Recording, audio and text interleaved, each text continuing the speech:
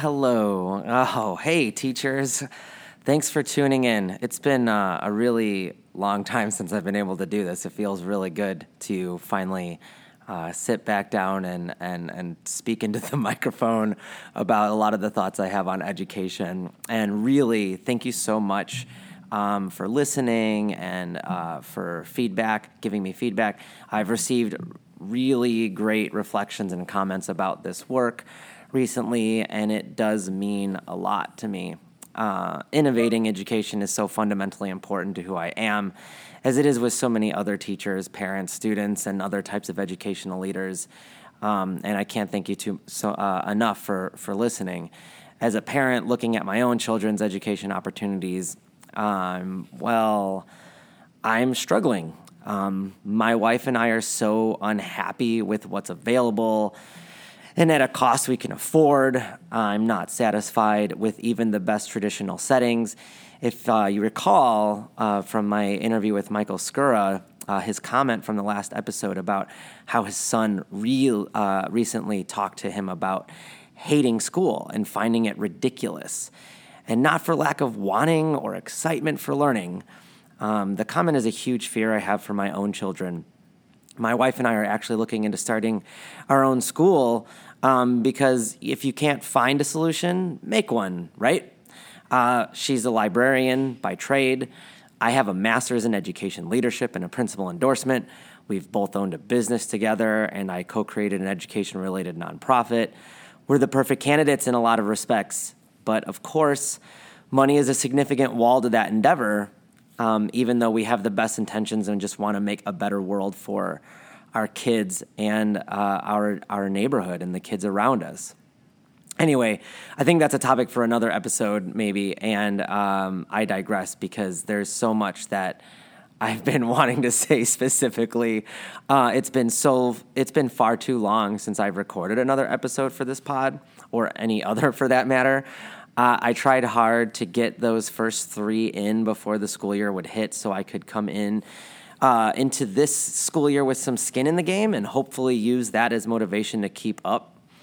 My low bar was at least to record 1 episode a month. We are now well over 2 months into the school year, and no episode until right now, I guess. Oops. It's not for lack of trying or because of laziness. In fact, I did a thing. I made a webinar, to be exact, or recorded a webinar on how creativity will save schools. And I started working on a TEDx presentation of the same title, How Creativity Will Save Schools, that I thought was going to be in October. So it would have been done by now. And then it was pushed back to February.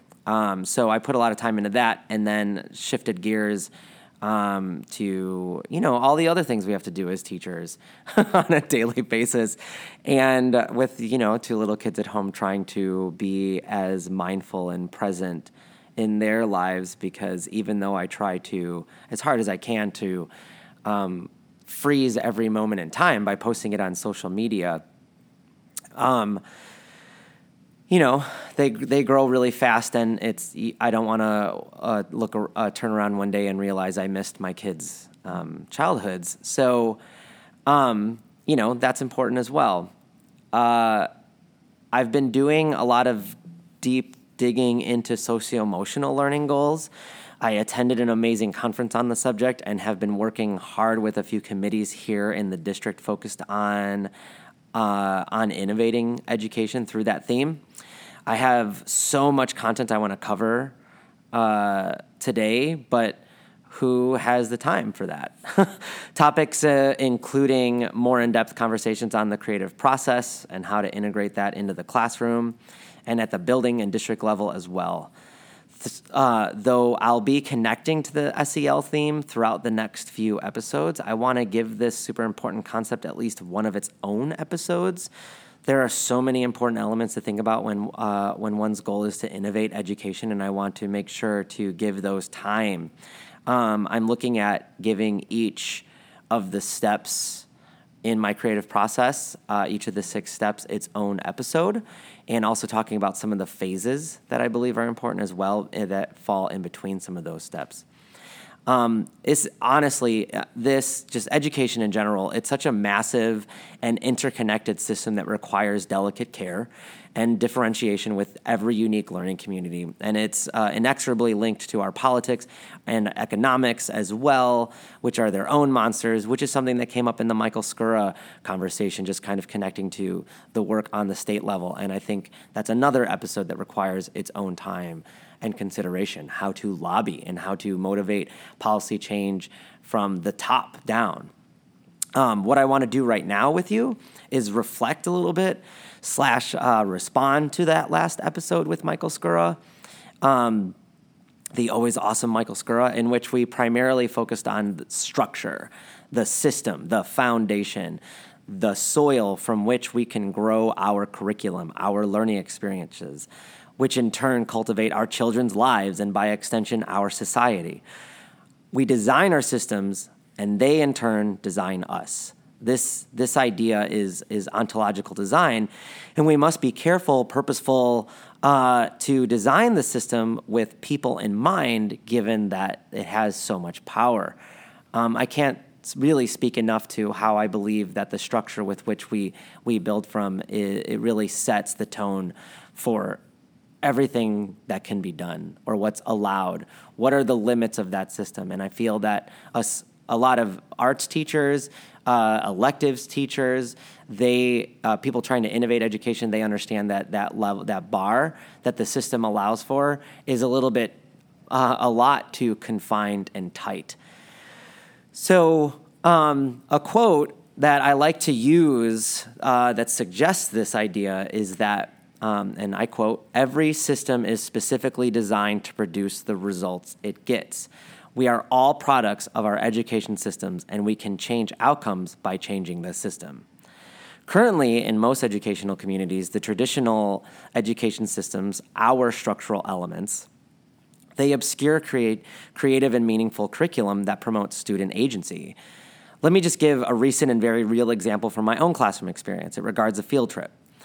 I've been working on a huge unit experience focused on identity and social division, the concept of othering, of labeling, and looking at our differences rather than our similarities. Through the ultimate goal is for students to design a project of their own that uses the vehicle of masks. So looking at those themes and then exploring it through the vehicle of masks.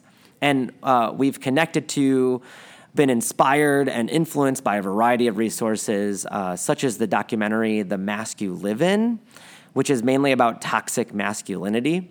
I always feel the need to point out that using the term toxic masculinity does not mean that all masculinity is toxic. Masculinity, just like femininity and other forms of gender expression, can and are positive, but they have sometimes, maybe too often, they aren't or are expressed in extremes that can have negative impacts.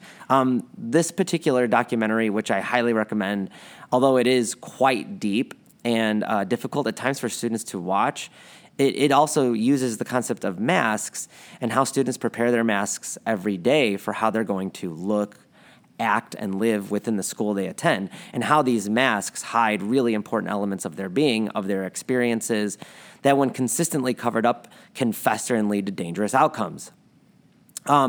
This documentary is also kind of the brother documentary to Misrepresentation, which focuses on toxic femininity in our culture and examines the patriarchy and just a lot of the pressures that young women, female students, are experiencing as they try to grow and develop and achieve.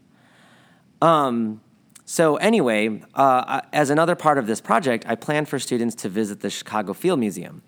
And then they were going to draw the many masks, sources of inspiration and influence, right? Step one of the creative process, both as a way to practice their observational drawing skills and to connect to themes for their future projects. Anyhow, sadly, a week before the trip, I found out that 22 out of 25 students were planning not to attend the field trip because, quote, they could not afford to miss a day. 22 out of 25 did not want to have a meaningful experience, something they would likely never forget, and an opportunity to deepen their learning in a real and experiential way because they couldn't afford the stress of missing 1 or 2 classes, lectures. So I really want to unpack that for a moment, because I asked students, I wanted to go dig into this and just hear what they had to say about it, and I've also connected with some teachers about it. Here's why students said they can't miss a day. This is nearly verbatim from their lips. So the first thing was lecture and notes. The pounds of information we have to cram in our brains to remember for a test of that information that we likely will not remember days after the test. That was almost out of a student's mouth. A quick personal anecdote. I personally aced extremely tough exams in college that I would utterly fail today. The question to me is, I'm recording at school today, so sorry for that bell if you heard it. So the question to me is, what do we really want students to learn, and what leads to actual learning? Is it being present for a lecture to take notes that someone else could have just copied and shared with them anyway? Or do we want them to learn for future careers? Or do we want students to learn to love learning and focus on content that help them develop as humans to live happy and fulfilled lives? Does stressing out about missing a lecture or one day's notes fit into our goals and ideals of what we want for education? Number 2, students said they are nervous to miss important homework assignments that they will have to make up later. Our students at my school often spend 3 hours on average on homework a day, covering work so they don't fall behind in class. Sometimes these might be meaningful projects that require connecting to the outside world, but it appears that they are mostly doing busy work, annotating or practicing type assignments, and they're so scared of missing that assignment because they won't know what to get done that they can't miss school. This is the result of the rat race that has become education, the race to cover a great deal of a prescribed and standardized amount of information. That's a topic that will come up over and over as we cover the theme of structure. This race to cover all this amount of information so that everyone covers the same exact material within a semester, which I'm sure they retain, right?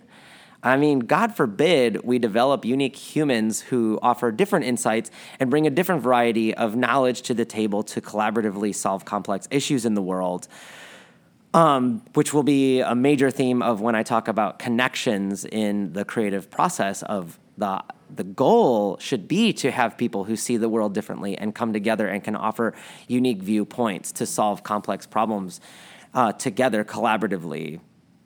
We should be actively avoiding the result of everyone having the same exact set of knowledge and skills. And yet that's exactly what the structure is forcing us to do. We are collectively strong, not individually, and we don't want everybody to have the same exact strengths and knowledge. That is, I can't understate how dangerous that could be to creativity and learning in general. Progress. All of this and more are part of the expectations and pressure to check off boxes so that they can get into the college they want and try to fill the expected career for a student of their pedigree. In connection with this, I was reading that studies are showing parents are becoming more and more focused on their child's achievement rather than nurturing qualities like, say, kindness. Some seem to regard their children's accolades rather than their character as a personal badge of honor and their children's failures as a negative reflection on their own parenting. This might sound a bit like an over-the-top exaggeration, which it might be, but there is data to support that. There's evidence to support this, and to a point, right? Because there is definitely some truth, and it speaks to many other important topics that maybe aren't as obvious in that are important when we discuss socio-emotional learning and more directly. But what is happening in our culture outside of the classrooms that are cultivating maybe not the most healthy or positive dispositions in our students? And all of this probably sounds harsh, but I felt fairly defeated as an educator that just wants what's best for their kids in that moment when 22 out of 25 students said that they weren't going on a meaningful field trip. something they would likely remember for the rest of their lives because they need more of what they don't want to do and what brings them stress. I left the room for a minute to collect myself in that moment because it's not the students I'm disappointed in, it's the system. I don't want to send my children to a traditional school because it's the teachers and students I'm worried about. It's because the system confines and dictates what the teachers do and how students act. I think people are relatively good. I believe in people. I think most of the people with extremely differing opinions, for me, are good people who love their families and also want what's best for the world. But the structures dictate the outcomes. It's the system that causes people to hate one another and argue. We haven't learned how to be better. We all have good reasons for why we think and feel the way we do about something. The system that cultivates those experiences has a lot of influence on how we connect. And just to reflect on that kindness statement for a minute ago, my wife is currently reading Good Morning, I Love You, Mindfulness and Self-Compassion Practice to Rewrite Your Brain for Calm, Clarity, and Joy. This is from author Shauna Shapiro, PhD. She recently came across a section about studies regarding kindness, health, and creativity. You know, there's really important reason why there are so many books on these subjects today, right? Anyway, Dr. Shapiro draws connections between kindness and curiosity through neuroscience. And she says it might be surprising that kindness and curiosity can bring about great change, but neuroscience is proving it. Studies show that when we are judgmental and shaming instead of kind and curious, the learning centers of the brain shut down, shuttling resources to our survival instincts and robbing us of the resources we need to effectively respond, grow, and learn. In contrast, neuroscientists and psychologists are finding that an attitude of kindness strengthens the learning centers of the brain by bathing our system in dopamine, one of the brain's neurotransmitters responsible for learning and rewards. This expands our perspective and opens us to greater creativity and resourcefulness. This is one of the many reasons that social emotional learning is linked to creativity. Of course, further research has found very obviously that when people are curious about a subject, they are far better at learning it, in part because curiosity activates our reward systems. Further studies, including a recent one through Stanford University of Engineers and engineering students, found that a mindful, open, and kind attitude was the strongest predictor of innovation. Stress, especially the type of stress our students are consumed in daily, impedes their ability to be creative and to learn. This fact is fundamental to this episode. And I repeat, the stress, especially the type of stress our students are consumed in daily, impedes their ability to be creative and to learn. We see this daily, anecdotally, and it is being proven in the science in a very direct way. All of this caused me to think about my own past as a high school student, which brought to mind a time I was heading to school. I had just gotten off the train and was getting on the bus and found a seat near the back where a group of students in there were discussing the ridiculousness of high school. One of them responded by saying, "No one says that you have to do this. No one says that you have to complete 4 years of this torture. You can drop out and get your GED and then be in the same place, but even sooner than a high school graduate." You might be thinking, but then what? Well, I reflected on this a little bit last week and thought about how I was a subpar high school student and that this was over 20 years ago, and yet education hasn't really changed. I thought about how I never bought into all that mindless routine and tried to enjoy my teenage years. I'm really thankful that I did that, choosing to focus on playing hockey instead, which was a huge focus in my life. I really enjoyed my time as a teenager outside of school. My high school grades and test scores weren't great. I didn't pay for test prep, along with the fact that I had no idea what I wanted to do in life, like most high school students. I just decided to go to a junior college after high school. The change in structure that I experienced there was a very welcome breath of fresh air. I started falling back in love with learning. I say back in love because I loved learning before elementary school ripped it away from me. I was characterized as a toddler as someone who was very curious and just loved learning. And then when I got to school, I just really didn't feel like that was a place for learning. And when I got to junior college, it just felt like it was a little bit more on my terms. I started getting really good grades, eventually got straight A's. I finished all my gen eds for a fraction of the price. And after finishing my associate's degree, I was able to transfer pretty much anywhere I wanted because success in junior college equates more directly to success at a university. So think about this. You could start junior college by 17, save approximately $40,000 while completing all of your gen ed requirements, right, as opposed to the cost at a university, maybe even more. Know more about what you want to do for a career, be more ready for the structure and flow of college, and then transfer to a university with the grad program you want, while avoiding many of the unnecessary stressors of high school that are causing terrible stress-related epidemics in our nation, right? We're all aware of all the stress-related epidemics. Now, I'm not advocating for what I just said of dropping out and getting your GED. There are obvious holes, but I'd feel pretty confident debating it against the counterpoint. The major point to take away is it doesn't have to be the way that it is. We don't have to follow the status quo. Two great quotes I've heard recently are, one, and I quote, "The opposite of bravery is not cowardice. It's the status quo. We actually need to be scared in order to be brave." The second is that, quote, "Tradition is like peer pressure from dead people." I really like that one. So I don't know about you, but I'm ready for change. I'm ready for a lot of change. And I know that not everybody can swallow or is at the same place that I am. I have to remind myself of this fact when I'm having conversations with other teachers all over the building on a daily basis, because I'm actively trying to cultivate the conversations that will lead to meaningful change and action on our conversations. But I'm ready for it. And I think that we can change the system. And I think more people are ready for it than not. It's really a matter of facilitating the right kind of dialogue, to listen effectively, educate compassionately, and problem solve as a community once we identify major sources of the problem. I will admit that people seem to be unnecessarily resistant to change. Ego comes into play. They just don't want to deal with it. Maybe they're too busy to really think about making any changes in their habits because it just becomes mindless, and it's easier to do that than it is to, actually think about what we should be doing.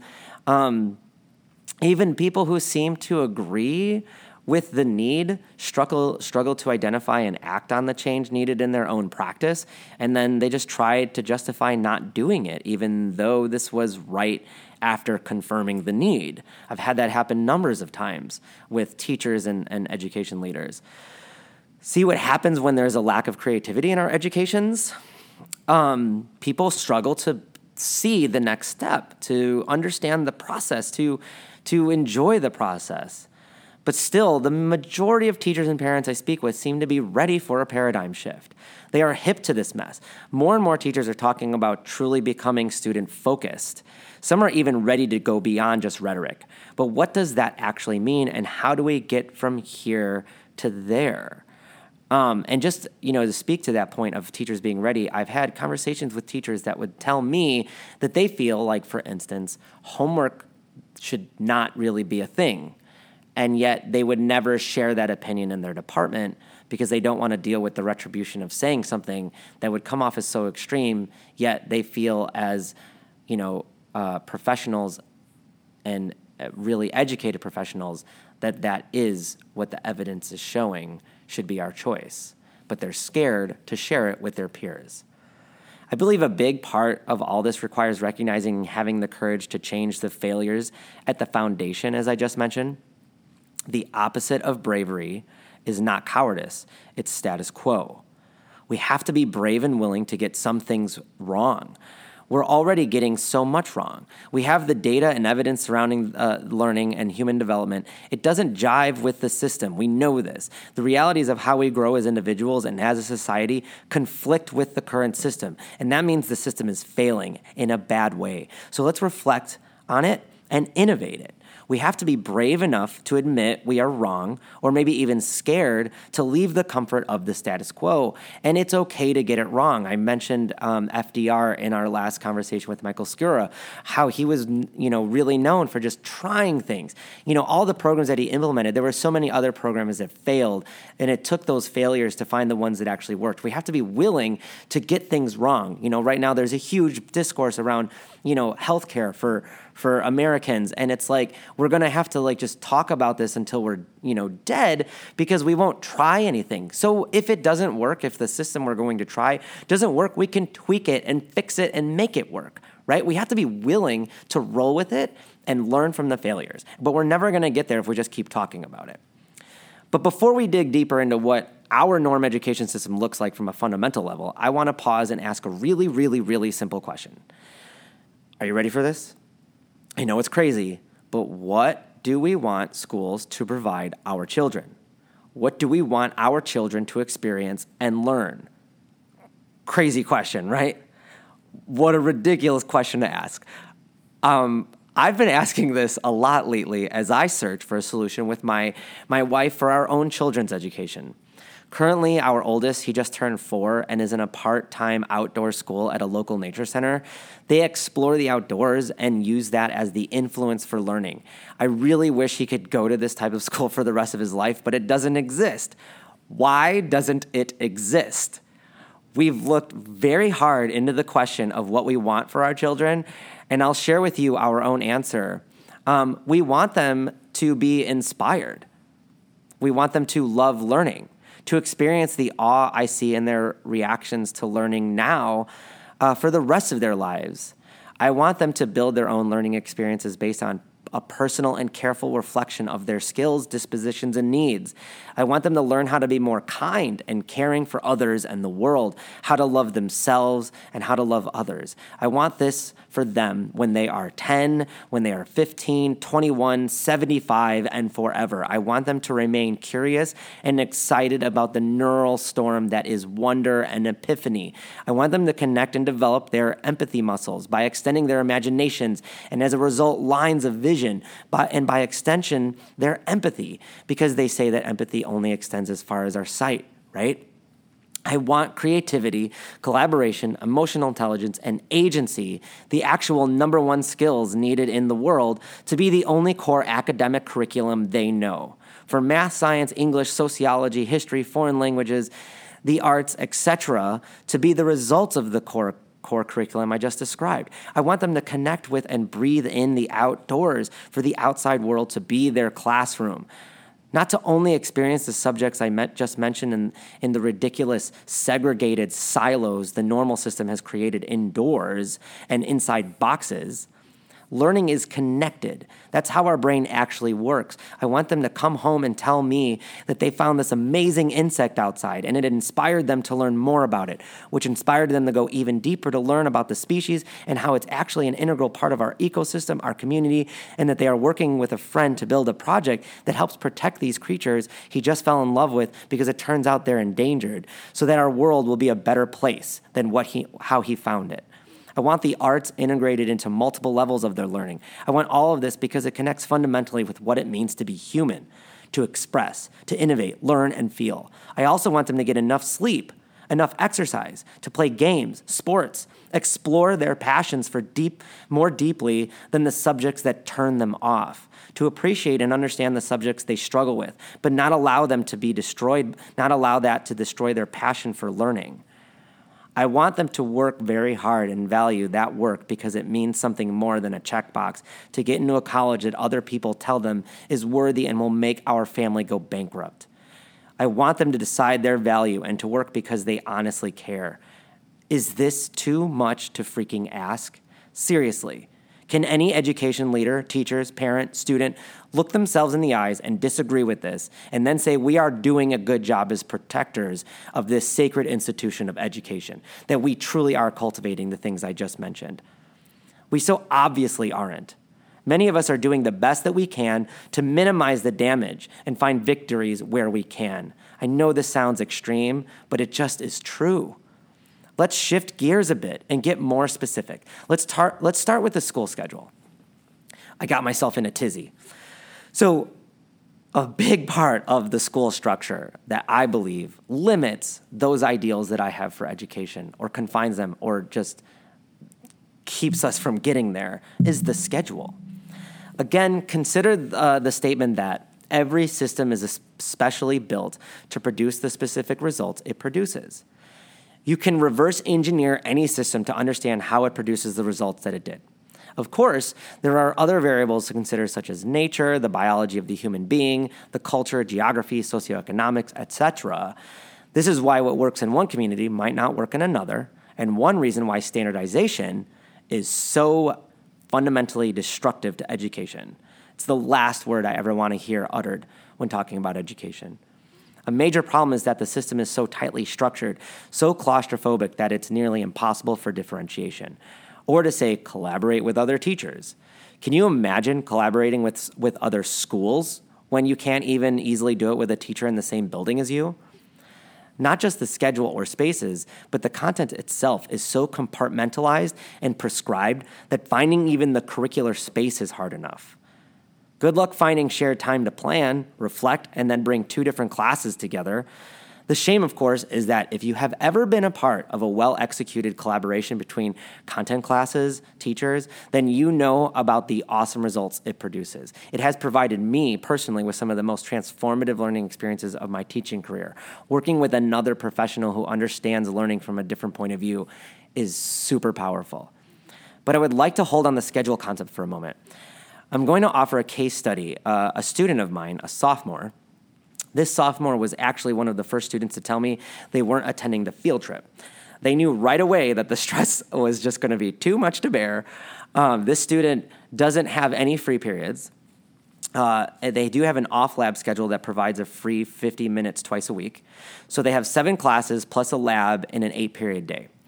They are also on student council and another club, so they get to school at about 7:20 a.m. every day.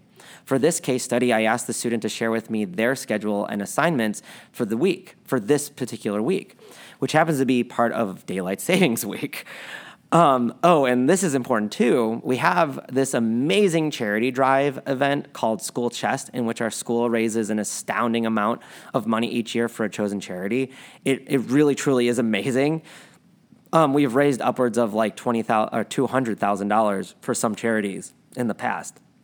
The month of November is full of events that are largely organized and facilitated by members of the student council for this goal.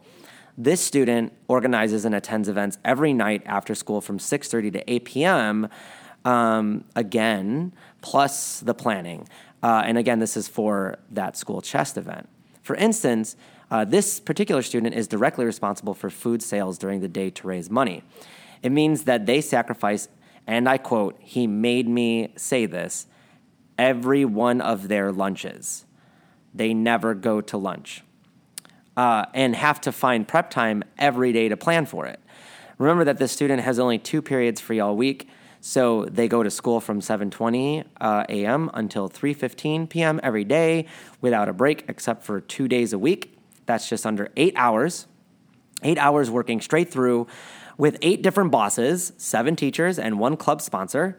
And it's like working in Times Square. Oh, and it's a race. So they are also running a race with 8 different bosses telling them what to do in Times Square. Then they are back doing school-related work from 6:30 to 8 p.m. If we factor in planning, that's an additional 2 hours at least. We are at 10 hours of a school day. And this student doesn't also play on any sports teams like so many other students do, or do things like tech theater or is in the plays, things related to that like a bunch of other students at my school do. So this student told me they have a psych test this week, which involves about 2 hours of studying, a bio test, which involves 4 hours of studying, a math test, about 1 hour of studying, and an English essay due tomorrow. They have about 30 minutes of math homework a night. The English essay requires a couple hours of prep. There will be psych homework assigned after the test on Thursday, and they have at least 10 minutes of computer science homework a night. This all adds up to about 13 hours and 20 minutes of homework/studying this week, or about 2 hours and 45 minutes of homework a night. That's a total of 13 hours of school-related work a day. And I'd say that's a conservative estimate. The average student at my school has between 2 to 3 hours of homework a night. Some have been shown to have 4. This is a high-performing student that might be able to complete the work in half the time as other students. So keep that in mind. 30 minutes of math homework for one student could be an hour for another. This student is not the extreme either. I'd say they are about the average, the norm, if you will. Some of our students don't do as much. Some do things like student council and play on a sports team. The average student at our school has at least one free period. A few seniors have 3 by their last quarter, but that's not the norm through the majority of their 4 years of high school. But let's jump back to the math for a sec. This student has 13 hours of school a day conservatively. Let's add in an hour and 30 for waking up, getting ready, and traveling to and from school. How about eating dinner? Conservatively, let's give that just 30 minutes. We are at an even 15 hours now, which doesn't include any leisure time. A student at this age should be getting at least about 10 hours of sleep a day. Biologically, students from the grades of about 6th or 7th until their junior year of high school are going through extreme physical, emotional, and intellectual changes, changes that are only rivaled by infant growth. There are so many aspects of these changes that need attention and support in the development and growth that is happening. Our particular student case study is currently, if they receive the amount of sleep that they need, 25-hour day. So with the 10 hours of sleep plus their 15 hours of basically work day, they need a 25-hour day without any time. And this does not leave time for self or for others. And again, that was conservative. So without adding in family time, they need an extra hour every day to complete the responsibilities of their schoolwork. This is a student at an age of intense development that requires a great deal of sensitivities. Students at this age might be at the worst time in their development to handle stress. And that's when we decide to pile it all on them. We pay little to no attention to family life outside of school goals, culture, or the seasons, for instance. We have shorter days in the fall time, and people become more tired, maybe because they need added sleep. Maybe instead of moving the clocks back an hour, we can just start the workday an hour later. We need to value the siestas again, naps. Human functioning is so much better with a nap midday. I don't just say that from experience, but it's also supported by the science. But that's just the tip of the iceberg. High school students are not only supposed to get more sleep, but they aren't supposed to wake up until at least 9 a.m. That's, again, conservative. If we base the schedule off of where students actually are in their development, high school wouldn't start till about 10 a.m. This student gets to school at 7:20 a.m. The impacts of our students' sleep schedule is not to be taken lightly. It's profound. The evidence of harm is so massive that in 2014, the American Academy of Pediatrics issued a policy statement calling for middle schools and high schools to open their doors no earlier than 8:30 a.m. I know swimmers at my school that arrive between 5:30 and 6 a.m.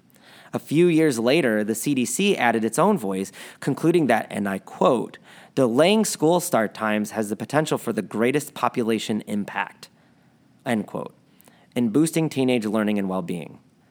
Greatest population impact.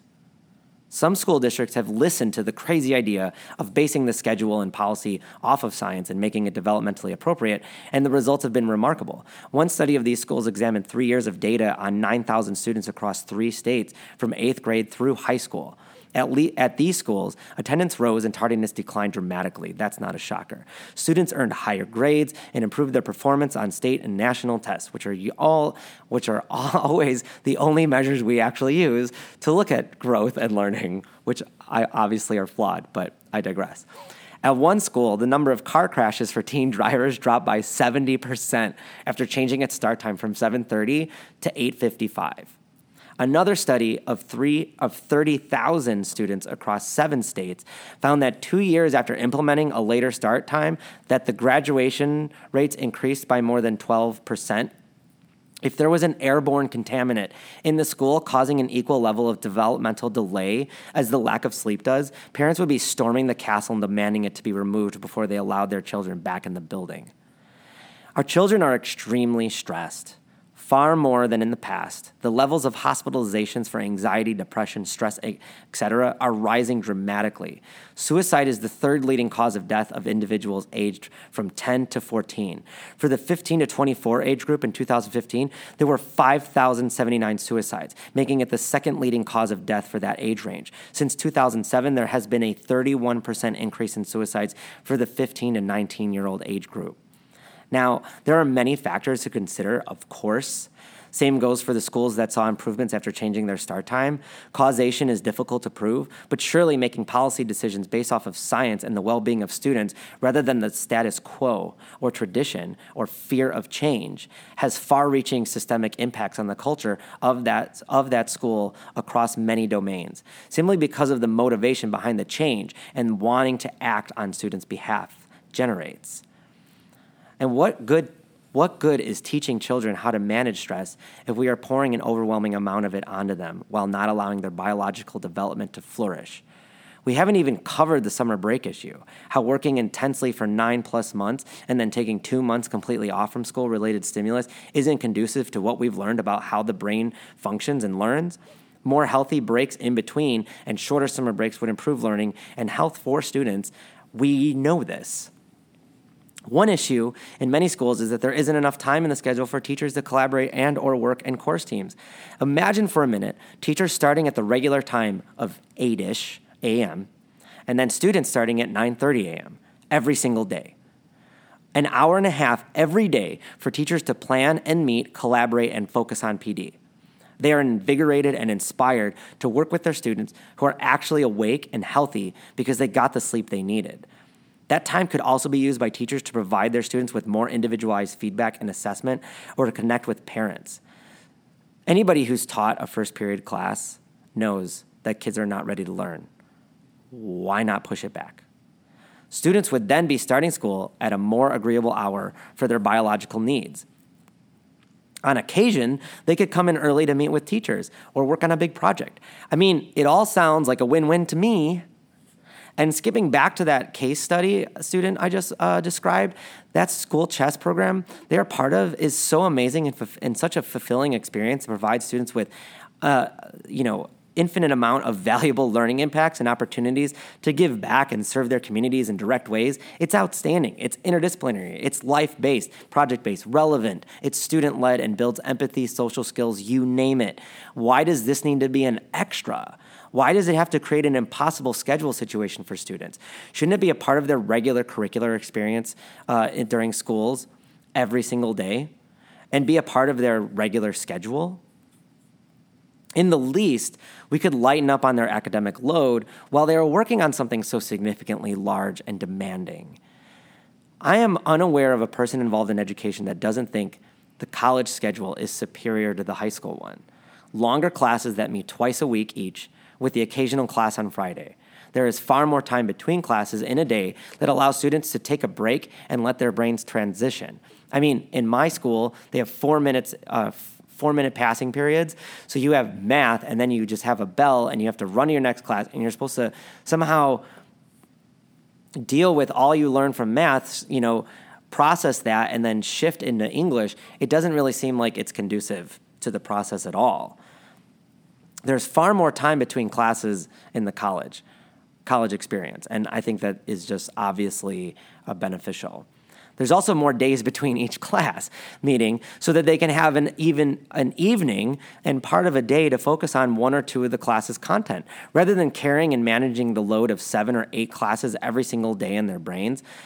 Sometimes I find it amazing that any learning even happens for these kids. These are just the most obvious ideals that should be woven into a schedule, mission, and vision, in my opinion. What about extended time for lunch, recess, play, opportunities for self-guided learning, maybe in a makerspace or an art studio, for instance? At the top of that ideals list should be a paradigm shift from thinking about time in terms of quantity towards thinking about it in terms of quality. There's substantial evidence out there that working less hours increases productivity.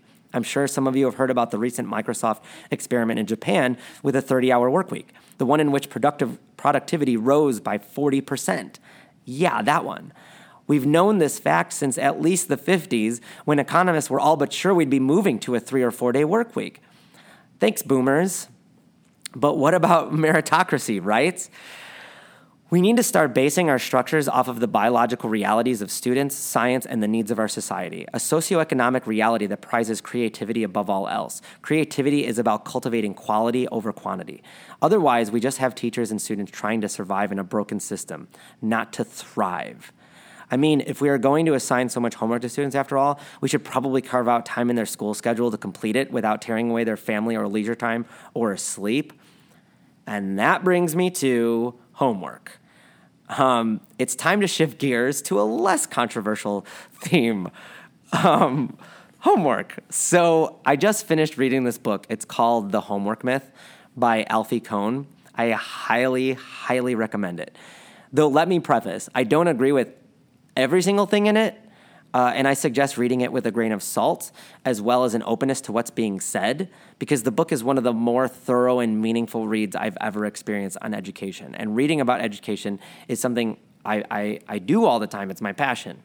The book is full of deep readings on empirical data and evidence on a level I don't see enough in education books.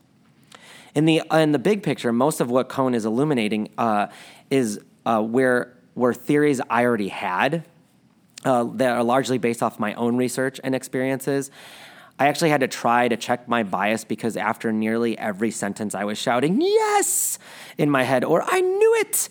I tried really hard to challenge my own bias while reading it so as not to fall victim to the dangerous confirmation bias I thought I might be experiencing.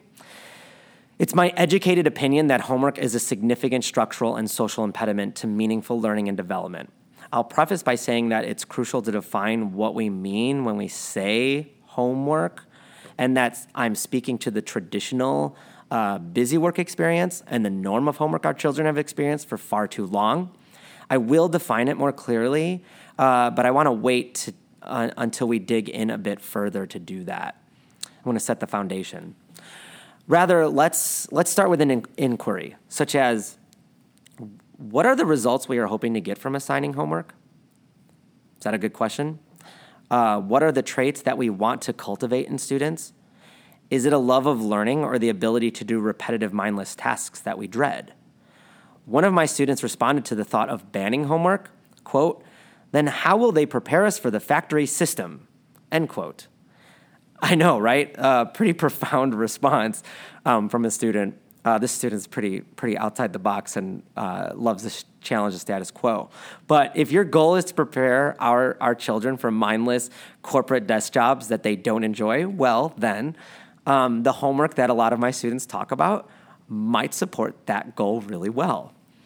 However, a deep investigation of the data and research we have on homework is not supportive of it. If your goal is, say, more and higher quality learning, that is, the data and evidence doesn't even really support a positive causation towards traditional achievement measures such as grades and test scores, which are fundamentally flawed measures, as I've said, for actual learning, but that's still one of the only measures that people use. If your goal is to cultivate happy and healthy humans, then there is a definitive negative correlation with homework. In fact, more homework has a negative correlation even with grades and test scores across most of the data. Elements such as grade level and economic status are variables that can move the needle a bit here or there. In high school, there's a little closer correlation to some positive results in very specific situations, but in elementary school, there are none, even with grades and test scores. But it's important to note that the negative impacts of homework on socio-emotional data are extremely clear and loud. Did you know that it's the norm now for kindergarten students to receive homework? A year ago, they needed a nap to get through the day. Now we're going to pile on homework on top of their long school day. For some reason, I feel the need to clarify that I'm a person with profound love of learning and that it's one of my biggest goals to cultivate that love within my own children and students, and I want them learning all day, every day. I just don't think, and the evidence supports this claim, I don't think homework is a good way to do that. But when I say homework, I'm speaking mainly to a normative traditional meaning of the word, right? And I'm willing to acknowledge the points of view of teachers in content areas that are far from my own wheelhouse of content. I welcome discourse with anyone on the matter, and I have been talking with a lot of teachers. I met with a Spanish teacher recently to get their point of view, and I just had a conversation with some math teachers. And I will say that there is a place where they frame things in a way that seems like every once in a while homework is useful, but most of them come around to the conclusion that they only assign the homework really because they have to try to keep up with all the content that is in the curriculum that they need to cover within a quarter or a year, and it just really perpetuates the race. Defining what we mean by homework, again, is part of that conversation. And it's very true that some homework experiences can lead to positive outcomes. I have really good teachers that swear that doing a little bit of practice here and there can help them, especially in like a subject like math that kind of has more to do with repetition rather than like deeper level cognition or comprehension. But anyway, there are 5 major domains that I think is important to look at homework through, and this is actually in the Alfie Kohn book, The Homework Myth. The one is parents. The other is student life, the family dynamic, time, and of course, the student intellectual development. Here's another quote for you. Quote, "An hour spent doing homework is an hour not spent doing other things." End quote. Homework placed on top of an already full schedule of school work leaves far less opportunity for the type of learning that doesn't involve traditional academic experiences. For, say, being with the family in a meaningful way, to read for pleasure, which, by the way, statistically has one of the most profoundly positive impacts on student development and achievement of any outside school task. Again, reading for pleasure has been shown in the data, and I think people know this, is one of the biggest impacts on student learning. Homework leaves less time to make friends and socialize, to sleep, or just be a child. Remember the analogy I gave about my son exploring the outside world and finding an insect that inspired him to learn more? Heck, just being outside has tremendous health benefits. I believe it's recommended that children spend at least 4 hours a day outside for optimal development. When the heck did they have time for that? The American Education Research Association released an official policy statement that said, whenever homework crowds out social experience, outdoor recreation, other creative activities, and whenever it uses time that should be devoted to sleep, it is not meeting the basic needs of students and their development, end quote. It's a rare school that values the benefits of a wide variety of social, creative, outdoor, and family activities. Just think about what crucial aspects of human life and development that homework displaces. Parents, let's take a look at it from their point of view. In a social science study done a few years back, it was found that the number one statement parents first make to high school students after they get home from school is, "How much homework do you have?" Homework is setting the stage for the parent-child relationship. How exciting is that? Furthermore, it was shown that this is a huge source of stress for parents who find themselves becoming the keepers of making their children do more of something they don't want to do, and that the parents don't understand themselves. But it's what's been done for a long time, so we have to enforce it. Often, parents are the ones who have to help their children with the homework that they don't understand as well. Putting aside the equity issues here, like the fact that some parents work nights or aren't available for other reasons, is it a good idea to leave parents to be the ones to figure out the content and tutor their kids? Remember that 8 Bosses quote about working in Times Square? Each teacher is likely to have a unique way they want the homework done, and the parents often bear the brunt of it because they have to be the ones to enforce the rules. Now, again, I'm talking about a normative, traditional sense of homework. I know that there are teachers that really think about these things when they implement their homework, so I'm not trying to piss anybody off here that is trying to do a better job. I'm only stating some of the obvious things about the negative elements of homework. My wife, for instance, was a very high-achieving student, and one of her strongest subjects was math. However, she had vivid memories of working on math homework with her father, who also excelled in math. She says she never cried over any other homework besides math. She recalled moments of her father trying over and over to explain an equation to her and how she just wasn't getting it, which was causing her father to become frustrated, and then everybody becomes more frustrated, and the circle continues to more and more frustration. I assume that there are many fights between parents and their children that are sourced from homework. There's already enough variables to worry about in the father-teenage daughter dynamic. Why add so much stress to it? When there isn't even any data to back up that this is going to be meaningful for them. How many parents can remember having similar struggles with their kids or with parents when they were kids? Now, imagine if my wife was having a thoughtful discussion with her father about both of their appreciations for math and how it worked in the world. One of the major arguments in support of homework is that it leads to dialogue between parents and children about learning, and I agree this should be promoted. Again, there's the equity issue, of course, but does our traditional application of homework really lead to meaningful discourse on learning? I'll share some thoughts on that when I get to my dream homework policy, which I see as like a solution. Evidence shows that homework doesn't lead to deep and meaningful exchanges in the house about content. Rather, the focus of discourse is on completion, meaning the point of homework is not about actually learning or deriving pleasure from learning. Rather, it's something to be finished. It often becomes an unwelcome guest in the family dynamic. Many students have shared, and other teachers have confirmed, that students just complete the busy work for credit. If you do this homework, it raises your grade. It's just something to be finished to earn points. And in my wife's case, her father was really good at math. He understood the content. He might not have been teaching it the same way the teacher wanted it done, but he knew how to solve the equations in his own way. But what about when parents don't understand the content? Is it likely that the parents might actually harm the process that the teacher had in mind? Again, should we expect parents to be able to support as a tutor in the first place? So then what does a student do when they don't understand the homework? Go to a tutor? Does that fit into their schedule?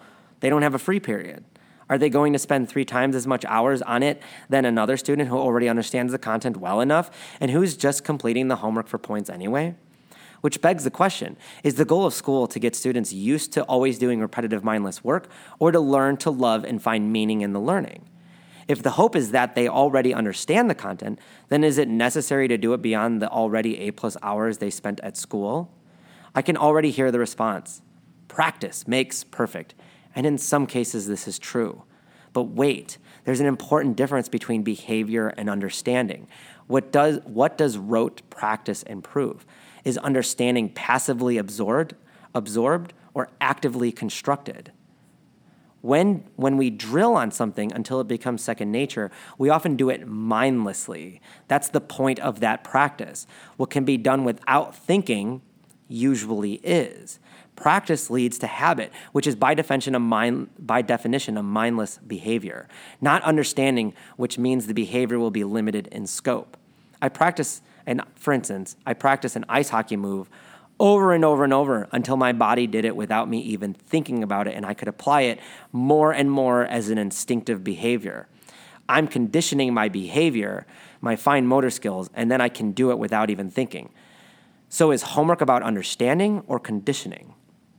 I'm not saying conditioning is all bad either. Changing bad habits requires conditioning. I had to work hard to build new patterns in my own behavior to try and become a more ethical and empathetic person in action. But what are we conditioning students for? What if we're conditioning students for creativity? Crazy idea, right? Now, if you were practicing an instrument to be able to then play in a band and write music, that makes sense. I'm not saying it's all bad or doesn't work in specific situations. I think it's fair to say that our current homework traditions do not leave a lot of room for creativity or agency or socio-emotional learning. And I do have thoughts on how it could be more creatively focused. Currently, it seems it's just all about conditioning us to sit straight, learn discipline, the type of discipline that my student was thinking about when he asked, without homework, how will they prepare us for the factory system? It appears to currently be more about conditioning us to follow the rules, to view school as a checklist, to the point that eventually we stop asking questions. Questions like, why do we do this in the first place? Is there evidence to back it up? And can it be better? The average 3 hours of homework students get at my school doesn't leave much time for students to spend with their families.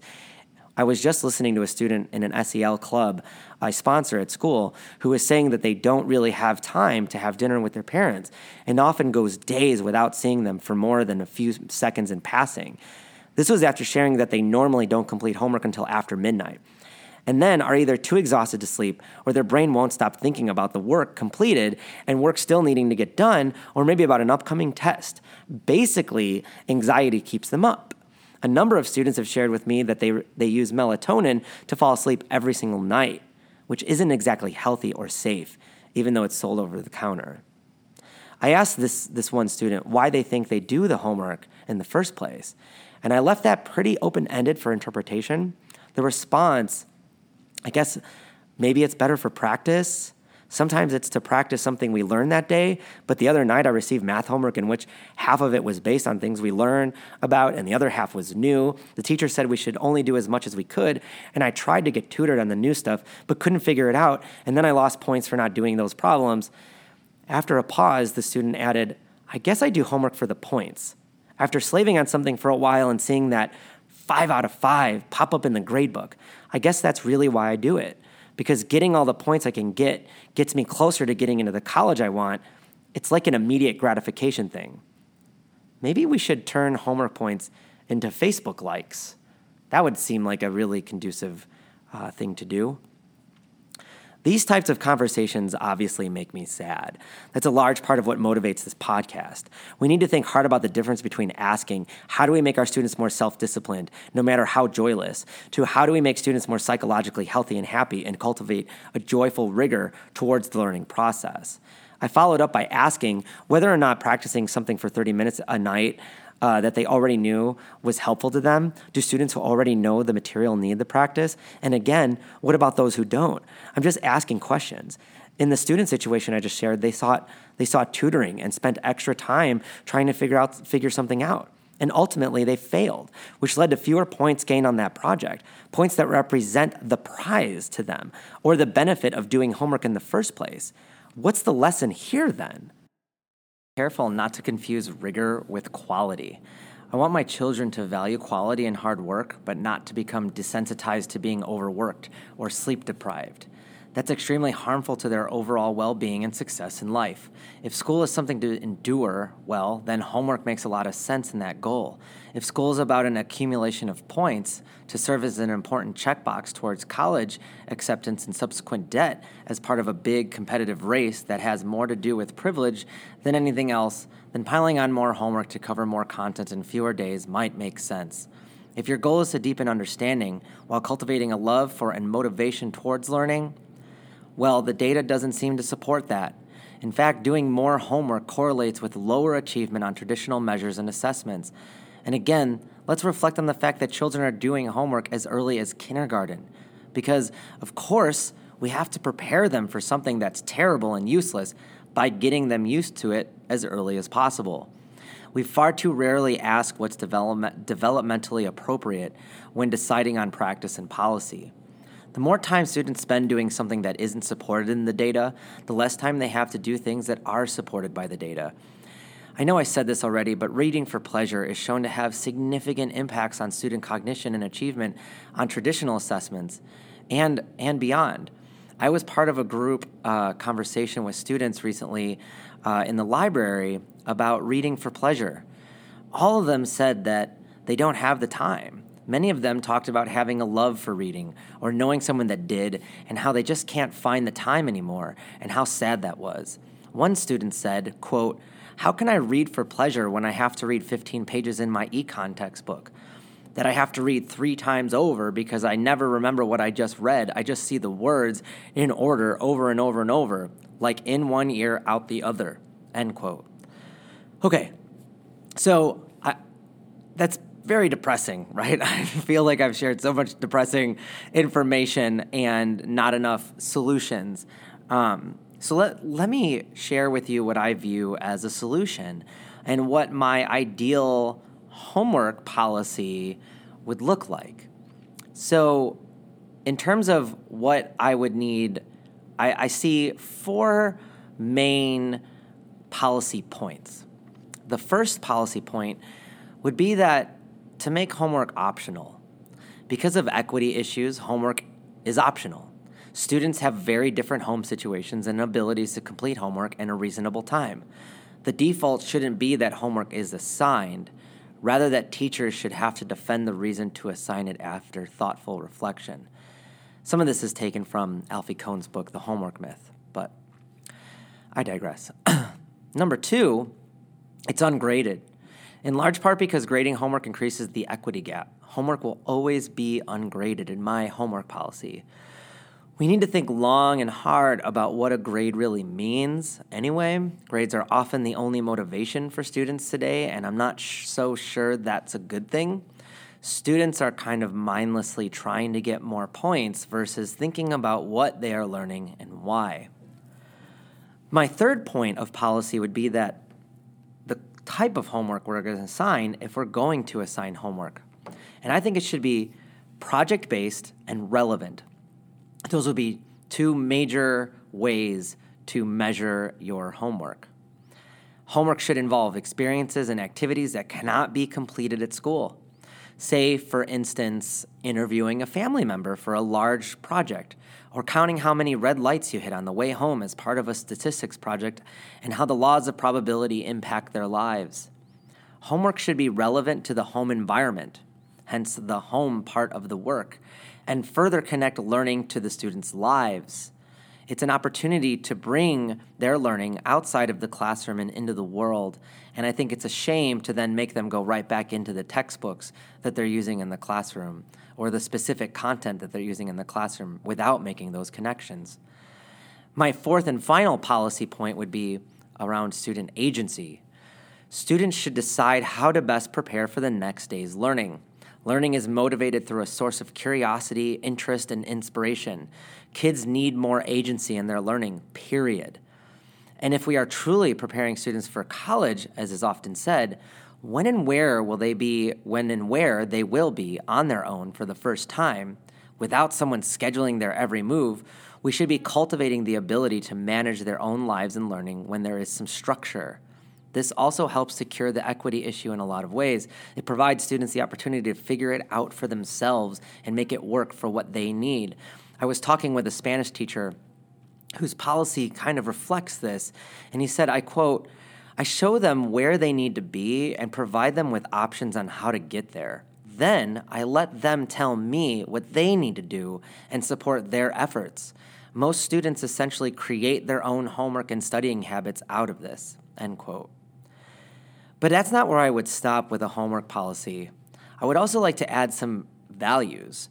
I think that far too often schools are not built around values that reflect on where students are, what their needs are, and the goals of general education and how it fits with society. Most schools have a mission and vision, but rarely are they acted upon. In my dream school situation, the homework policy, and I would probably call it more of a homework philosophy and mission, would also have a set of values. And these are, number one, our school knows that the data on reading for pleasure is overwhelming in its correlation with human development, cognition, and education achievement outcomes across the board. Immersing oneself in the conceptual imagery, imagination forming, and experience of assuming the viewpoint of another character offers a deep level of introspection and powerful growth. Therefore, we value having free time in students' schedules to investigate options and dig into the literature of their choosing. Number two, we value family time. We know how busy life gets and how hard it is to hold on to the day-to-day events of our children and how much a strong family dynamic can support human development for everyone. Therefore, not only do we make efforts to equitably support our many diverse and unique families, but also take the step to ensure that there is time for your family to come together every evening if your schedules allow for it. Homework will not be a nightly impediment to your quality family time.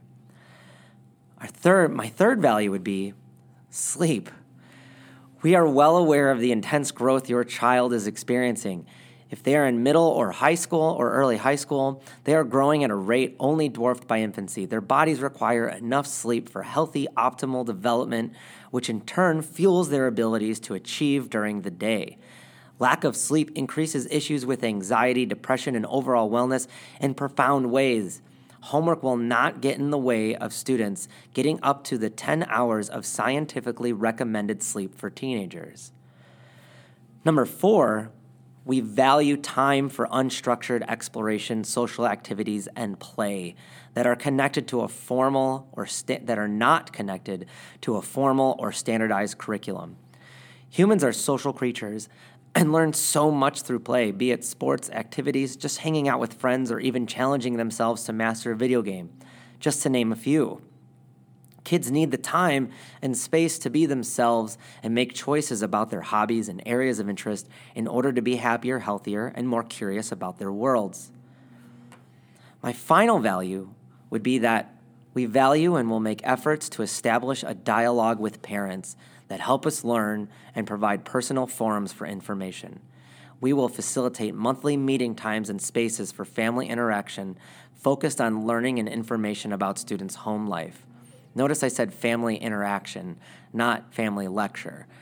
Creating time and space where families can come, parents can come to the school or another area, maybe in the community, and meet with leaders and teachers in that school to talk and integrate and share experiences, to interact with each other, not just to be listened to or to be talked at.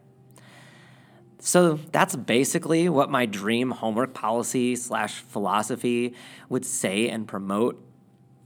And I want to be mindful of the fact that I've just said about 9,000 words, and I know this is getting a little long on the subject, but these two areas are just so intertwined that I didn't want to separate them, schedule and homework. But I need to wrap up the main themes I'm trying to investigate here. So let me share just for a second a minute about my process. Most of the content here is influenced by my education, graduate work, personal readings, etc., and my own experience as a teacher engaging with students as individuals with a variety of abilities, learning styles, and points of view. It comes from many of my conversations with other teachers and also parents, but is again informed by my formal education experiences, studies, research, and as much as possible, empirical data. But when I'm engaging in or thinking about a theme such as this one, I will go and I'll ask students what they think and try to get really quality feedback in which I can kind of sift through what I think might just be hyperbole versus when I think that these students are actually speaking a truth that they experience. Hence, some of the student thoughts and experiences I've shared today, right?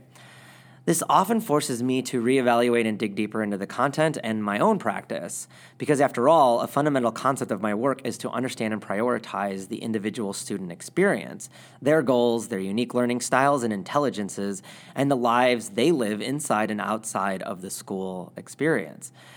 All while asking over and over and over what promotes optimal human development and cognition across a variety of manifestations, what actually leads to learning.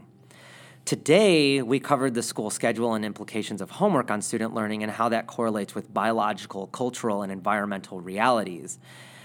I mentioned ontological design early on and how what we design us back. The fact that our systems are specifically designed to create the results they do.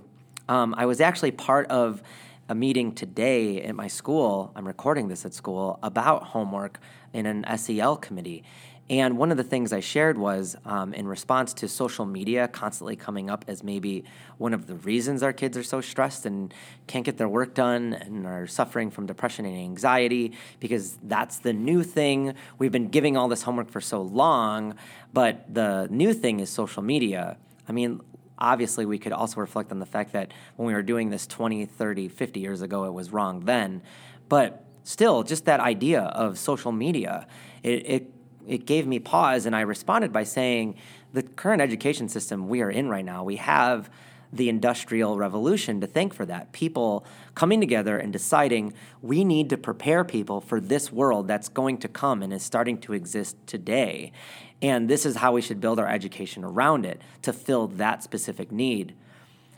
We are dealing with all these issues or just results of the digital revolution, which we haven't even really hit the climax of. We're just like getting there, and we think we have all these issues, but we've never stopped to say when should we create an education system around those needs.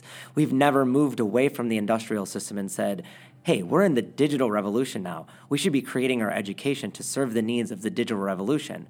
So if we're going to constantly bring up social media as an issue, when are we going to talk about how to teach kids how to use that material? Where are they learning about digital media? Where are they learning about visual literacy? Where are they learning about creativity, coding, and the things that lead to the algorithms that create the social media that they're dealing with? Where's that as a core curricular class, given that we are in the digital revolution today, right? And so while I think those things are important, I don't want them to necessarily take away from the conversation that we're having specifically about homework. It's a separate issue, although intertwined, and that's one of the reasons I love talking about homework, because I think it creates a bridge, a more accessible bridge to having these deeper conversations at a fundamental level. I ended up sharing my homework policy with you all, and then I shared it also with a class after writing it first, because that's part of my process. Many of the students' point of views that I shared in this episode were from this specific class, even though even though these students confessed extreme stress and depression, health issues, and a lack of excitement for the learning experience. Still, most of them became devil's advocates in response to my homework policy and found themselves arguing for the overwhelming amount of homework that they get every day. I was a little bit surprised, but not completely, because I know that students ask for freedom, and then when I give it to them, they struggle with it because they don't know what that looks like. And they're just so good at the status quo, even if it's like harming them, their health, they've figured out how to do it and they don't want to figure out something else. Their arguments actually sounded a lot like those of many teachers when first introduced to the actual data on homework. It's very important to understand why some teachers would react defensively when having these conversations, because it's part of something they've been doing for 20 years, maybe even more, and it feels like a personal attack or threat to say what you've been doing is wrong or not working. I hope that we can cultivate these conversations in a way that inspire them to reflect and be open to what's being said, because obviously, that is what learning is, to be reflecting and open. And if teachers can't be reflective and open, then how can we even get to real learning with students? Seeing the evidence, a lot of times these people see the evidence as a threat against their way of life, right? And students see that as well. They're doing all this work, they're going through all this stress. Darn it, it better be for a good reason. When pressed, though, it is hard to defend, and most end up having to shift their point of view towards the acknowledgement that less homework is ideal, or quality homework versus busy work. Furthermore, they often end up using some sort of argument that the results of the traditional and outdated system we have impose these realities on us, and that's just the way the world works. Because the thing is bad, I have to do bad things, and that's just the way it is. The most common response is, we need to have the homework in order to cover all the content in a short period of time. The students were even saying this, and it's definitely one of the first responses I get from teachers. I got that from two math teachers I was talking to yesterday about this topic. And, when pressed and asked about it, it starts to open up some holes and opportunities to discuss the bigger structural issues with education, all the requirements and standardization and race to get people to the exact same spot. It kind of starts to fall apart. My favorite thing about these responses is that they allow us to get to the heart of the original problem. And like one of the things I asked these math teachers is, who dictates that you have to cover all that content in that specific time? And really, the answer ends up being the status quo, because that's what it's expected. That's what other schools are going to be teaching, so they have to teach the same thing to make sure that our kids are just as advanced as the kids at another school, so that when they get to college, so on and so on and so on and so on. Why are we treating school like a race is an obvious question there, and I think that most teachers really struggle with that, and it opens up a little bit more reflection because they see the inherent issues. When do students get to decide for themselves is another really important response. Where's the room for engaging in the creative process here? Again, the number one skill, I'll say this over and over and over, I say it almost every day, the number one skill required in the current and future economy is creativity. But also, that involves being curious and inspired, connecting to the world and people, exploring, experimenting, and playing, and having the imagination capable of envisioning new possibilities. I hope I've presented a strong case for how our traditional structures in terms of schedule and homework impede what we say we want for our children and how they impede creativity and student agency, two pillars in what I believe should be the goals of education. One of my favorite elements from my conversation with Michael Skura was that Groundhog Day reference. Bill Murray's character has to fail over and over until he even realizes the goal he should have been striving for in the first place. He uses his failures as a source for really deep and meaningful growth and learning. Do we create the space and structures for this with our own students? Do finite grades and test scores allow for that kind of growth? Learning is not a finite system. Why have we built such finite structures around it? Grades, your A stays with you for the rest of your life. That C you got in your freshman year is going to keep you from getting into the college you want, even though now you would never get another C. It is absurd, obviously, that those types of things are what we're promoting in our education systems. I want to leave you with one last student story before I hit that stop recording button. Recently, a student in our art program came back from an extended leave due to an anxiety-related hospitalization. The student's mother shared with my colleague that she was persuaded, and maybe persuaded is a hard word, it's hard to tell. It was definitely suggested during her re-entry meeting that she drop her drawing and painting class so that she could have a free period to complete her overbearing homework load. The student's mother responded that they would never consider it given how much of a stress release it provides in the day and how much she enjoys growing through the visual arts. This particular student happens to be one of the most improved artists I've ever had in an art foundations class, largely because she gets so much out of it. Our structure would rather take that away to make room for something that does not improve development or achievement, but does cause negative harm on that development, as supported by the data we have. And I'm not trying to blame the counselors here. Again, my issues are not the people in the system, it's the system. I believe that these counselors and the psychologists do value the work we do. Truly, honestly, some of the biggest compliments I've gotten in my professional career have come from them, and how they think that we save kids from in certain instances. But obviously something is going on here, right? For example, connecting back to the work and book I briefly mentioned by Dr. Shapiro, research has identified curiosity as a significant factor for stress tolerance and as a protection against depression. New research is making a strong correlation between depression and a lack of novelty and curiosity. Evidence suggests that those suffering from depression have a shrunken hippocampus and are unable to recognize novelty. Interestingly, dopamine levels spike when the brain encounters novelty, which activates pleasure centers and encourages us to explore and learn more. There's a reason why art therapy is a thing, after all. It's the default to say that the arts are expendable, that creativity and student agency do not fit into our current structure, and everybody is just overwhelmed and super busy trying to keep up in the rat race, the meritocracy of structure that we've built, where I'm assuming that it's just like sometimes it's just that is the easiest thing, the quickest thing to do is to just remove art because it's not required, they don't need it, and they need more space in their schedule. But the arts and creativity are not a luxury. They are crucial aspects of the human experience and at the foundation of our evolution and development. Not providing space for them or taking them away from students is a direct assault against their learning and development in the first place, and it must be seen as such. This is not an extreme point of view. It's just a fact of science and nature. The most important part of investing in creativity and innovating education is to first reform the current structures that confine, restrict, and rob students of those fundamental experiences.